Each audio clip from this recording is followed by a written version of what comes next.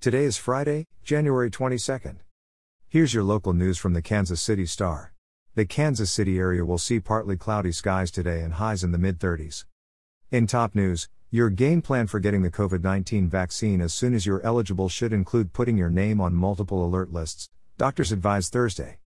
Dr. David Wild with the University of Kansas Health System said Thursday. Quote, "If you are on multiple lists and you find that there's a place that you can get an appointment very quickly, take it." This week, hundreds of thousands more residents of Missouri and Kansas became eligible to receive the vaccine. Missouri on Monday green-lighted seniors 65 and over and people with certain health conditions. On Thursday, Kansas opened up its broad Phase 2 of vaccines, including seniors and essential workers, such as teachers.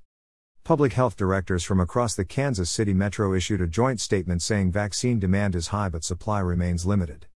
In more COVID-19 news, the Kansas City metropolitan area added more than 700 new cases and 16 deaths on Thursday.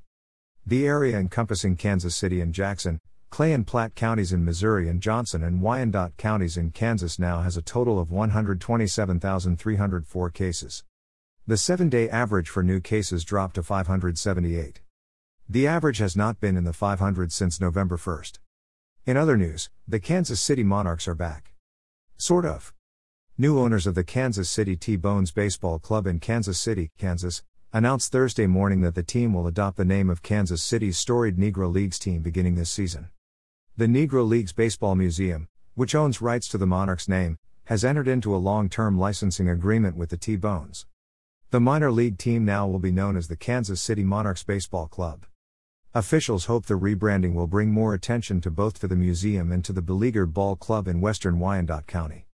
And in Chiefs news, the team hasn't yet said whether it anticipates quarterback Patrick Mahomes will play in Sunday's AFC Championship Game, but for the second straight day, his activity suggested progress. Mahomes took part in the portion of practice open to media Thursday 4 days after he departed a playoff game early and entered the NFL concussion protocol.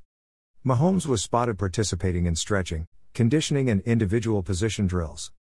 Go to kansascity.com/Chiefs to get the latest news ahead of the AFC Championship Game this Sunday versus the Buffalo Bills. You're listening to stories from the Kansas City Star. Find us at kansascity.com to read more about these stories and others.